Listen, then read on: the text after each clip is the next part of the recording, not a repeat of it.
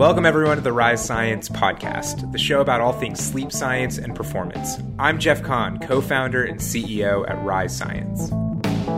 If you've listened to this show before, or you know anything about me, you know that I'm on a mission to help people improve their lives through healthy sleep. For more information about how Rise can help you or your company, or if you just want to download our app, visit our website at risescience.com. On today's episode, I'm talking with sales coach, educator, and PatientPop's VP of Inside Sales, Kevin Dorsey, also known as KD. Kevin has been listed as an Inside Sales Top 10 Sales Leader and Sales Development Exec of the Year. Kevin also happens to host the #1 Patreon group and YouTube channel for tech sellers and sales leaders called Inside Sales Excellence, and hosts the podcast Live Better, Sell Better, where he gives advice on how to lead successful sales teams from the inside out. Before PatientPop, Kevin was head of sales development and enablement at ServiceTitan. From 2015 to 2017, Kevin was VP of sales at a healthy snack delivery service called Snack Nation, and he worked his way up the ranks before that as an IC, to then a manager, to then director of sales and marketing at Human, where they did healthy vending. Kevin is also a graduate of the University of Wisconsin, where he studied kinesiology, something we'll dig into today.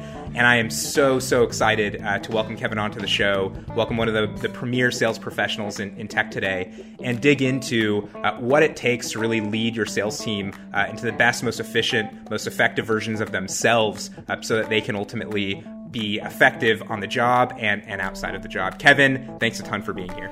Hell yeah, my man. I'm ready to go. Let's do this. Let's do this thing. So I want to start with your background because I think it's really impressive. And I want to start with something that intrigued me and actually is sort of how our relationship got started, which was I think it was either a cold email or cold LinkedIn I sent you. And the thing that caught my attention was in your LinkedIn, you said that you cared about the salesperson, the person beneath the salesperson, and your background was in kinesiology. I don't know if I've seen any other sales leader that has that sort of a background and view. And so I'm really curious to learn from even just your upbringing, you know, how you got into kinesiology, sort of the human side of performance, and then really how you went from there all the way to leading, you know, one of the fastest growing inside sales teams at PatientPop. Yeah, so I mean, kinesiology is something where I look back and I can't say I regret it because I have no regrets in life, right? Like I'm happy with where I'm at, like things happen for a reason, but I picked kinesiology because I wanted to go into sports medicine, right? I had, severe knee surgery in my senior year of high school and then another really, really bad one in college where I almost died. And so I was like, okay, like I want to get into sports medicine. But then what I ended up realizing was, one, I wasn't down to do 12 years of school and to go into sports med. I didn't want to do 6 years of school to go into physical therapy. And at the University of Wisconsin, the kinesiology major is an education major.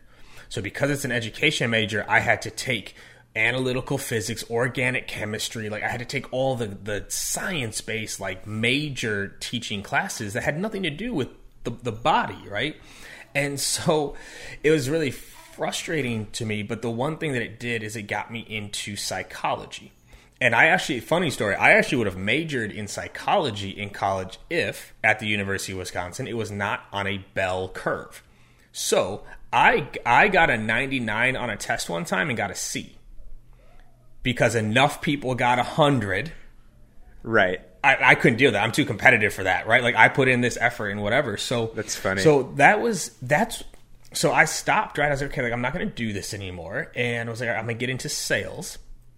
And I got into sales, but I did personal training in college and then personal training in LA. So it's not even on my LinkedIn. Like a lot of people don't know this. I ran personal training studios in LA for several years, right? And so that's what started the journey, but it was running those studios that got me into like really selling a lot of business ownership, entrepreneurship. And then that's what kind of kicked off my entire journey from there. Interesting. So what it almost seems like is you're doing kinesiology, getting deep into just science, which wasn't as exciting as maybe you wanted, taking psychology, got into personal training, and that was sort of your first entree into sort of what's known as sales. Is that... Yes. I think it was my first entree into changing behavior, right? So as a personal trainer, not only am I selling the packages, I have to sell you on a new way of living. I have to sell you on how to change things for the better when you've been doing something the same way for years. And so it's really when I got into behavior changing. That's when I got into psycho-cybernetics. That's when I was reading counseling books. Right? Like, how do you change behavior through counseling? Because a lot of personal training, even leadership, is a lot of like therapy and counseling, right? So I think that's what got me the most. That's when I started learning, how do I change someone's behavior for the better, right? And then that's what eventually kind of led into like selling, right? And that's, and I love it. I look back at that and go like, man, that's when I learned, right? That's when I really learned how to change someone's behavior. Interesting. I think one of the things we hear a lot, and obviously, for those of you that are listening, and Katie, I think we've talked about this a little bit, the first research paper that Leon, my co-founder, and I had ever done was back in 2012, 2013. And it was on this premise. We had read some of the work from BJ Fogg, who runs Stanford's Persuasive Technology Lab, and has done some amazing work and really simplifying how do you change behavior, and ultimately proving out that you can. And time again, I've run into, whether it's NFL performance coaches, elite level athletes, top executives, folks will say, Jeff, you can't change behavior. Behavior is just too hard to change. Do you have, now that you've been from those early training days, like, how do you handle that objection? Well, you said it, right? Even people that say that you can't counter with, it's hard. Hard doesn't mean you can't. It just means it's hard. And that's where most people aren't willing to do the hard work to change behavior. You absolutely can change someone's behavior, but where most leaders, they don't even try anymore. And in the sales industry, this is pretty rampant, right? It's like you just try to hire the right person. Just hire the right people and the rest will weed themselves out. It's like, that's not the right way to lead people in my eyes. It's just not. It is hard though. And like I tell my managers, right? You have to be positively unrelenting. Positively unrelenting when it comes to changing someone's behavior. You have to approach it in a more positive way, but you cannot stop. And that's what makes it hard. Yeah, it's I've been reading BJ Fogg's book that he put out, I want to say a couple months ago, called Tiny Habits, which is awesome. And one of the big takeaways for me from that book, and I've read all of his work and thought about it and published at least one paper in the space. One of the things that was surprising to me, and I think surprising to him, is the notion that you hit on, which is the positively part. So not only unrelenting, but his whole thesis is that you actually have to create joy when you do the behavior, no matter how small. And it's actually emotion that creates behavior. And that was, for me, pretty mind-blowing. But I'm curious on the positively part and just thinking through that. It just seems like that's such a critical area as a leader, where you have leaders that are just not really willing to put in the hard work. And like you're saying, let's just hire the right person. And let's put the right comp plan in place. Let's put the right org structure in place. And the rest will take care of itself, is sort of a, myth. So it's funny, man. Like, first of all, one of my sales org's virtues, right? Like, I don't do values, I do virtues. So I got this from Ben Horowitz's most recent book, What You Do Is Who You Are. Oh, it's great. It's a phenomenal read, right? And he says, values are what you believe, virtues are how you behave. And he's like, all companies have values, right? We believe in integrity, we believe in customer first, but virtues are how you behave. And one of our org's virtues is celebrate the process.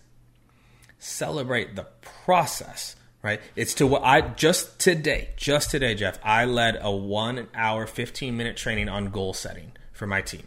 We did an August reset, right? Because I don't know when this is going to live, but everyone listening, we're still in the midst of this damn pandemic. Like, I don't know about you, Jeff, but a lot of my goals I set in January, they didn't last very long.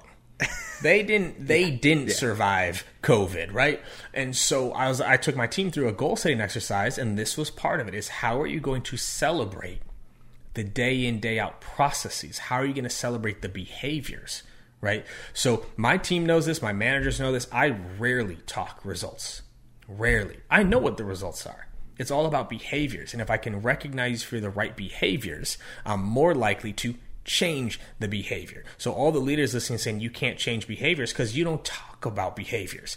You only talk about results. That's why you can't change someone's behavior. It's not about whether they lost weight that week. It's not about whether or not they booked a meeting that week or closed it. Did they follow their plan? Yes, celebrate the goddamn stuffing out of that. I don't know if I'm allowed to swear on that, so that's where I caught myself. You can swear as much as you want. All right. The frustrating thing to me about sort of the dominant view, and hopefully this is the types of conversations that we want to have and that you're having and that you're putting out there, is, there's now a wealth of evidence and science that you can change behavior. And so I think the onus should actually be on the folks that are saying you can't change it to say, well, what evidence do you have for that? What is the evidence available that's peer-reviewed suggesting you cannot change behavior? And if you actually look at it, you'll find that, like you said, it doesn't mean that it's easy. Building a car isn't easy, but that we have gotten really good at building millions and millions of cars, and it's a discipline, and you have to get good at it. And so, that type of work that you're doing, celebrating that positivity, it sounds simple, but it's how behavior works. And so it's really cool to see leaders like you that understand that. Well, so anyone that would say you can't change behavior doesn't understand the human species at all. Like, I don't even understand how that's an argument, right? Of like, oh, you can't change behavior. Oh, yeah, because I can see a lot of people outside my window right now driving a horse and carriage and buggy. Somehow we changed that behavior. Oh, where's your Palm Pilot? Where's your flip phone? Right? You know how to use a fax machine? Right? You can change behavior if, one, you give people a good enough reason to change behavior, but two, you provide a tool that allows the behavior to change, right? That's why I'm such a huge fan of like checklists and like reminders and calendars. We'll probably get to the end, sand dials, right? You provide a tool to allow the behavior change. But of course we change behaviors. Look, that's the reason our species is where it is now, is because we change behaviors better than any other species on this planet. Period. End of story. Yeah. I haven't thought about it that way, that actually our advantage as a species is the ability to change behavior. Exactly, and to choose to, right? If you look at any other species on this planet, if it was going to make a systematic change within its species, it happens through evolution and external environmental factors working on it, right? A bear wouldn't just wake up tomorrow and be like, you know what? I'm not going to hibernate.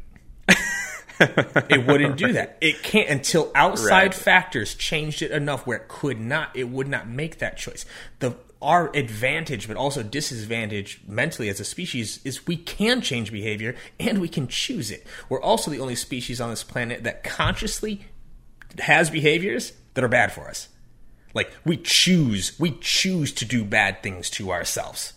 Come on, a behavior change isn't possible. Get out of here. Yeah, it's funny. It's actually the whole.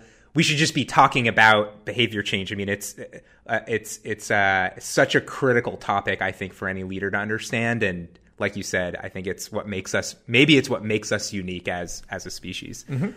I want to transition us into, I think, an interesting part. So, obviously, got into personal training, realized that changing behavior is something you love doing, probably as an individual and as a trainer, but then you've grown, ultimately now running bigger and bigger teams. And I'm just curious on the last part, if you've had on the sort of more recent part of the journey, has that stayed true for you? Has anything gotten more real, less real as you've scaled in your career and grown?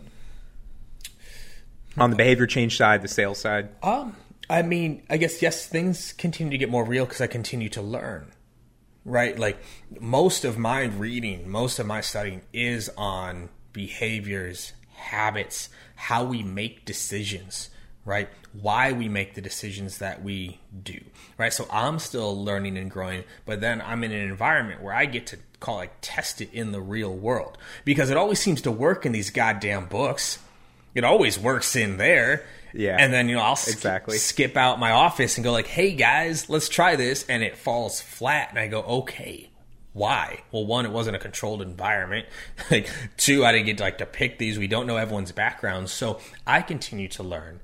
And so I think in terms of what's become, I'd say when it comes to behavior change, this is, I think, one of the biggest shifts I've made over time, is starting much smaller.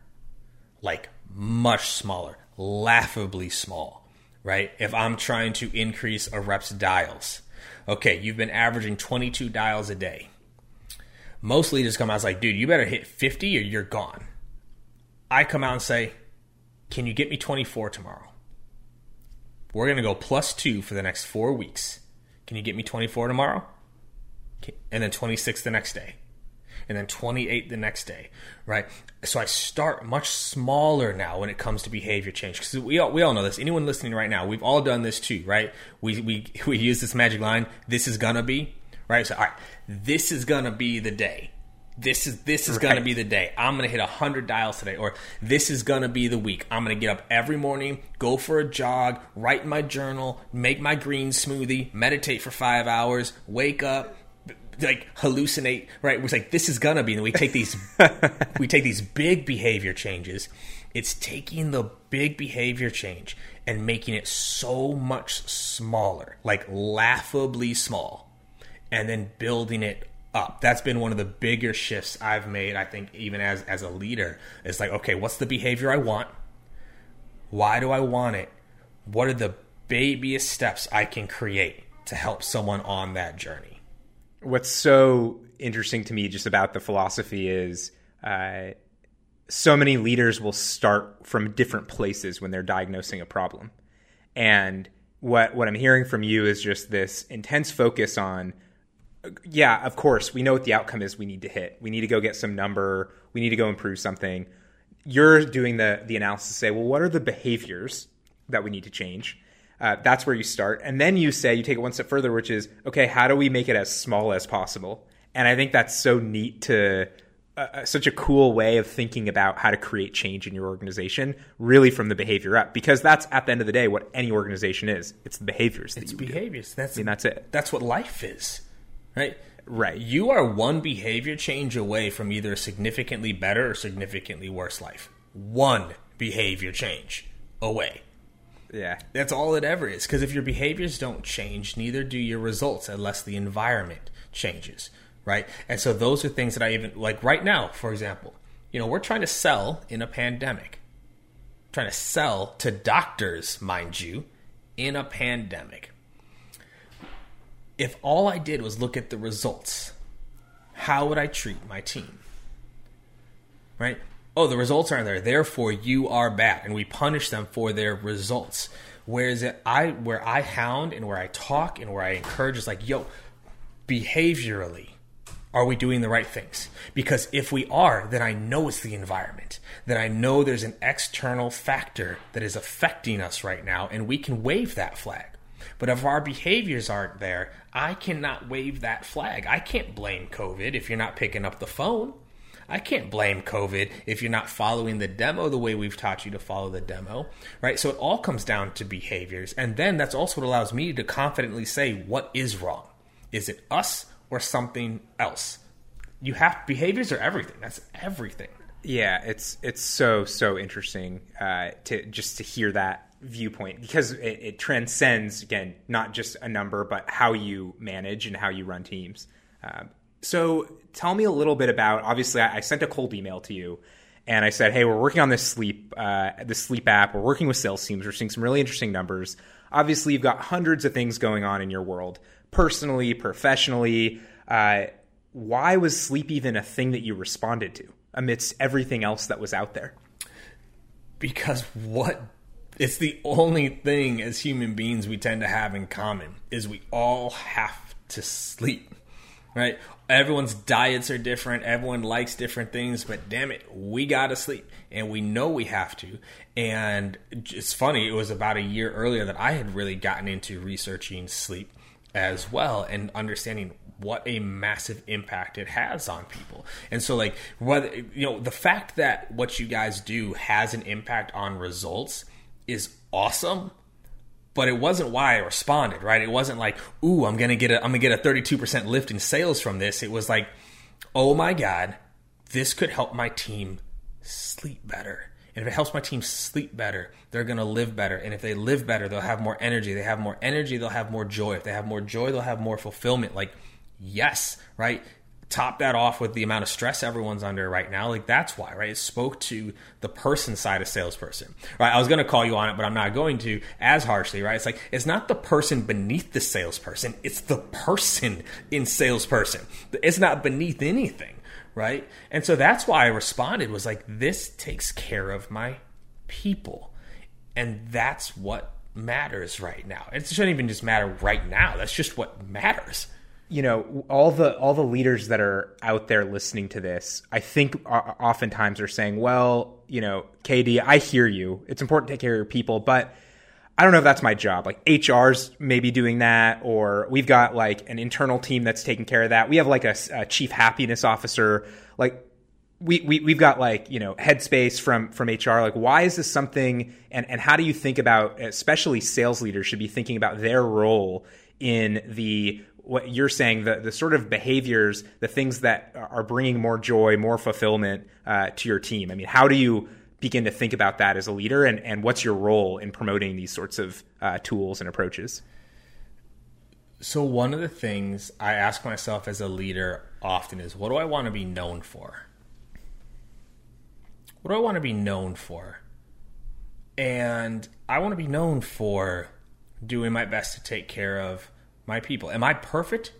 God, no, I am not perfect. Was I perfect? Was I always this way? No. And I know early in my career, I ran people into the ground. I didn't have that balance, right? I didn't know how to take care of that person. I've grown there, right? But I don't believe you can outsource a relationship. I don't believe that you can outsource trust, right? So the idea that HR is going to support your team the way that you could support your team. Like, I think people also forget what HR stands for. It's human resources. It's not human performance improvement. It's not human relationship improvement. It's human resources. They're as a resource, right? But which one has a bigger impact in building a strong culture and org? HR swooping in and saying, hey, we have headspace for you. Or the leader of the organization going, hey, I care about you. And because I care about you, I went and tried to find something to help you deal with the stress you're having right now. This is the best one I could find. I think it'd be perfect for you. I'd encourage you and allow you the freedom to do it. Which one's going to build a stronger culture? Which one's going to improve performance? So when the day comes that I ask a little bit more of you than maybe you thought you could give, you know it's coming from a place of care. It's one of the reasons why I can push my teams. Working for me is not easy, and I don't think anyone would ever tell you that it is. I don't want anyone listening and thinking like, oh, KD just runs a sunshine and rainbows and a like hug fest every day. No, that's not what it is. But it's because I believe it. And I could be wrong. Who the hell knows? But I believe I can push my teams because there's also a focus on the person in salesperson. When everything is transactional, when everything is conditional, hey, I'll treat you well if you do what you're supposed to do. That's not how you build a relationship. Yeah, that's another really interesting frame to think about. That if your relationship is just I'll pay you well when you do what you're supposed to do, that's never how you build a close relationship that's based in trust. Mm-mm. And so you're going to have high churn. You're going to have people burn out, of course. Yeah, when love and care is conditional, that's not a relationship. That's called a transaction. It's not a relationship if someone has to do something to get it, right? That is a transaction. And if that's how you want your relationships to be, okay, you can get the end result through transactions, and everyone knows what I'm hinting at right now. You can go get it through a transaction, but you're not fulfilled from it. You don't get joy from it. It doesn't help the other side of it, right? If I come home and go, hey, babe, my wife, right? Wife Jessica, I said, hey, if you make me a great dinner tonight, I'll give you a shoulder rub. Right. How good is that dinner going to be that night, right? Is that shoulder rub even what she wants now? Because that was conditional. Right. That's a transaction. That breaks trust. That's so interesting to think that it's actually that transactional nature that can be caused when you don't have leaders that are stepping up, going above and beyond to say, I care about you as a person. And I'm going to do something not because you did something for me, but because I care about you. Right. End of story. I just had this conversation with my managers. And by the way, like, this is something that, back about positively unrelenting, I have to do it for my managers too, of bringing up these same ideas on how we need to treat people. I just walked them through this. I said, which do you think is most likely to get you the long-term results you're looking for? Hey, Jeff, if you hit your numbers this week, I'll buy you lunch. Or, hey, Jeff, I know you're going to be working hard this week. Lunch on me Tuesday and Thursday. Now they say, well, what if they don't do the right things on Tuesday? You get them lunch again on Thursday, right? I can't remember what book this is from, but it was like, it's anywhere from 4 to 6 acts of unconditional giving is all it tends to take to change someone's behavior. I'll find this reference point for you, but it's true. Yeah, right? It's great. So like, you give someone something unconditionally first. Hey, I know you're going to be working hard this week. Here's some lunch. That person might get it and go, ha, I'm not going to work hard this week. I'm going to eat this lunch in your face. Screw you, manager. Thursday comes. Hey, I love that image. Hey, I know you missed it earlier this week. I know we're going to turn things around. Lunch on me again today. Okay. Look at this guy. This guy got me lunch again, even though I didn't do what I was supposed to do. What a joke. What a loser. Next week comes. Hey, like the lunches last week were something cool. I was thinking maybe a little bit more energy. Coffee on me each morning. Starbucks coming to you. Coffee on me each morning. Monday coffee. He got me coffee again. Like, what? He's trying to buy my love? Okay, see if this works. Mocha Frappuccino down. Wednesday. Right. By Friday of that next week, you know what starts to happen to that person? They start to go, I mean, all right, like, I guess I could do it a little bit today. Like, it's not because you got me this coffee, though. It's because I'm choosing 4 to 6 of unconditional giving is sometimes all it takes to change someone's mindset and behavior. Just most people stop at 1 because, again, they made it conditional. Hey, I bought you lunch. You didn't do what I wanted you to do. I will no longer give. 4 to 6. That's all it takes. And when you do, this would be the flip side of this. When you do have to let someone go for performance reasons, based on what I know, I'm going to put a hypothesis out there about how you approach it because I want to take in the learning and see if I could apply it, which is you're going to be unconditionally supportive, positively unrelenting.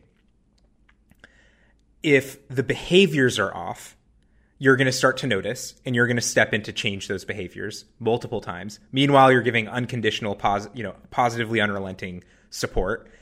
And if those behaviors continue to never change, you're going to then try to say, well, is there an environmental issue?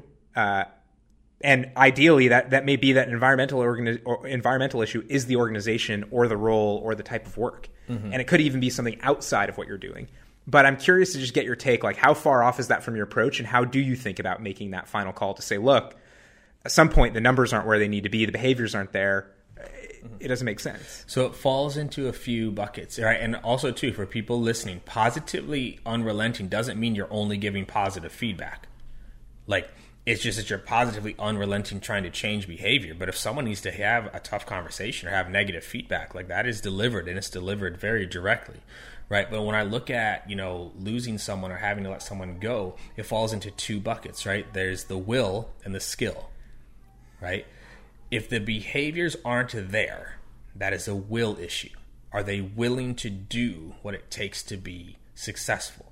Now, we'll dive in. We'll try to find out why they're not willing, right? Is it environmental, right? I had a rep who was showing up late consistently to work, right? Showing up late, and it was driving me nuts, right? Like so much so I was ready to put this person like on a plan and let them go, only to find out that on the way to work every day, they were dropping off food for their grandmother who was across town and kept getting stuck in traffic. Whoa, did that story change real quick, right? So you dive in to try to figure out, well, why aren't the behaviors there, right? But if you're not willing to do the job, I have a very short leash there, right? You have to be willing. Now, the flip side, if the will is there and the skill is not, we are going to do everything we can to develop you, right? Can we develop those skills? Because this is then how I look at that termination. I have a willing person who cannot develop the skills necessary to succeed in this role, I owe it to that person to find them something new. Because they are a good person. And the third bucket that I didn't touch on was culture, right? You can do the right behaviors and still not uphold the virtues and values of our org, right? So if you're breaking the virtues and values, if you lack integrity, if you lack respect, if you are cheating the system, anything like that, like that's a immediate, right? Clear, like, yeah. Done, right? Those, like, this might sound like rough to people. I enjoy those firings, and I'm not joking. Because that is an individual that is hurting my family. And by family, I mean my team. I'll let that go immediately. There's that to me is not a conversation. The will, I'm going to try to figure out why. What's holding you back environmentally? Nothing. Okay, put up or shut up. Skill, we invest a lot in developing the skills of our reps. And if I have a willing person that just doesn't have the skill necessary, no matter how much we put in, then I help them find something new, right? Like, I believe I'm a very hardworking individual. I think I'm relatively smart. I don't think I'm ever going to be a world-class programmer. I just don't have the characteristics of that, right? Like, so, you know, what they say, like, ask a fish to climb a tree. Well, yeah, like, it just doesn't work. Put it back in the water. So that's how I look at terminations, right? Is like, if you're willing, I'm going to try to develop you. If you're not willing, I'm going to try to figure out why, but then it's not worth the conversation. But if you're willing and I can't develop the skill, you're a fish out of water, I'm going to try to find you someplace that is a better fit for your skills. I really like that framing too. Will, skill, being just important to be able to diagnose both of those. And it really makes it clear also, how can you focus your improvement efforts and to communicate that back to, you know, your reports. So I want to leave us on one final question, and I ask everyone this question. We've got like 1 or 2 minutes left. You've been so generous with taking your time, sharing your wisdom, sharing sort of your principles that make you and your team so successful. I'm just so curious to learn if there was one thing that you do, and it could be a philosophy, and we've talked about a number of those. It could be a tool. We've talked about some of those. It could be a habit, something small that you do that you found has had the biggest impact on, you know, how you perform at work, but also, you know, how do you live outside of work, the joy that you feel, the presence that you feel every day, you know, what gives you that long term. And so I'm just curious if there's something that comes to mind for you. So there's something that comes to mind, and it's one word, and I'm far from perfect with it, but when I follow this, quite literally everything in my life is better, and it's intention. Am I doing what I'm doing right now with intention, right? Versus doing what I'm doing because it needs to get done, right? I just told my team this the other day. 5 minutes of intention is better than an hour of attention, right? I work a lot. I do. If I walk out the door right now and give my daughter 5 minutes of intention, and my intention is to make sure she feels loved, that 5 minutes of intention will be so much better than an hour of just sitting on the couch, being around her and giving her attention. Intention, right? Am I being intentional with what I'm doing right now? Do I know why I'm doing what I'm doing right now? What is my intention, even coming into this, right? So I really try to schedule my meetings now for 50 minutes, not an hour. So I have 10 minutes in between to, one, download what I just went through, but also so I can even take 30 seconds. What is my intention with this next meeting on my calendar? What am I trying to achieve? Sales reps, if you thought about this before every call, what's my intention here? Leaders, if you thought about this before your one-on-ones, what is my intention? That word, if you can focus on it, if you can do things intentionally, your results, your fulfillment, your joy will improve, even with something as simple as sleep. What's my intention with sleep? It's to recover and refresh, not just go to sleep. Just even having that intention before going to bed at night improves my sleep, right? So intention, that would be what I'd leave everybody with, is live intentionally, lead intentionally, sell intentionally, bring joy to your family intentionally. Things change, and change for the better. I love that. I think it's a great place to close off, and I would want to spend so much more time with you just on intention setting, but I think that's for part 2. I'll be ready.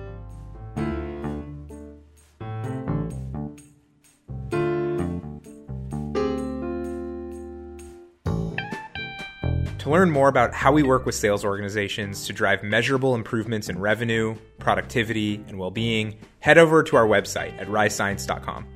Now, if you're an individual interested in using sleep to get more out of your day, just have more energy, and all of the other good things that Ron and I talked about, you can download our app, Rise, on any app store, iOS or Android. You can also email me at jeff@risescience.com to discuss anything you heard on the show today or to nominate a great guest. We'd love to hear from you. The Rise Science podcast is produced by Candace Kahn and Lola Feiger. Music in today's episode is by Blue Dot Sessions, and thanks to the entire Rise Science team for their help with writing and research. I'm Jeff Kahn. I'll talk to you next time. Sleep well.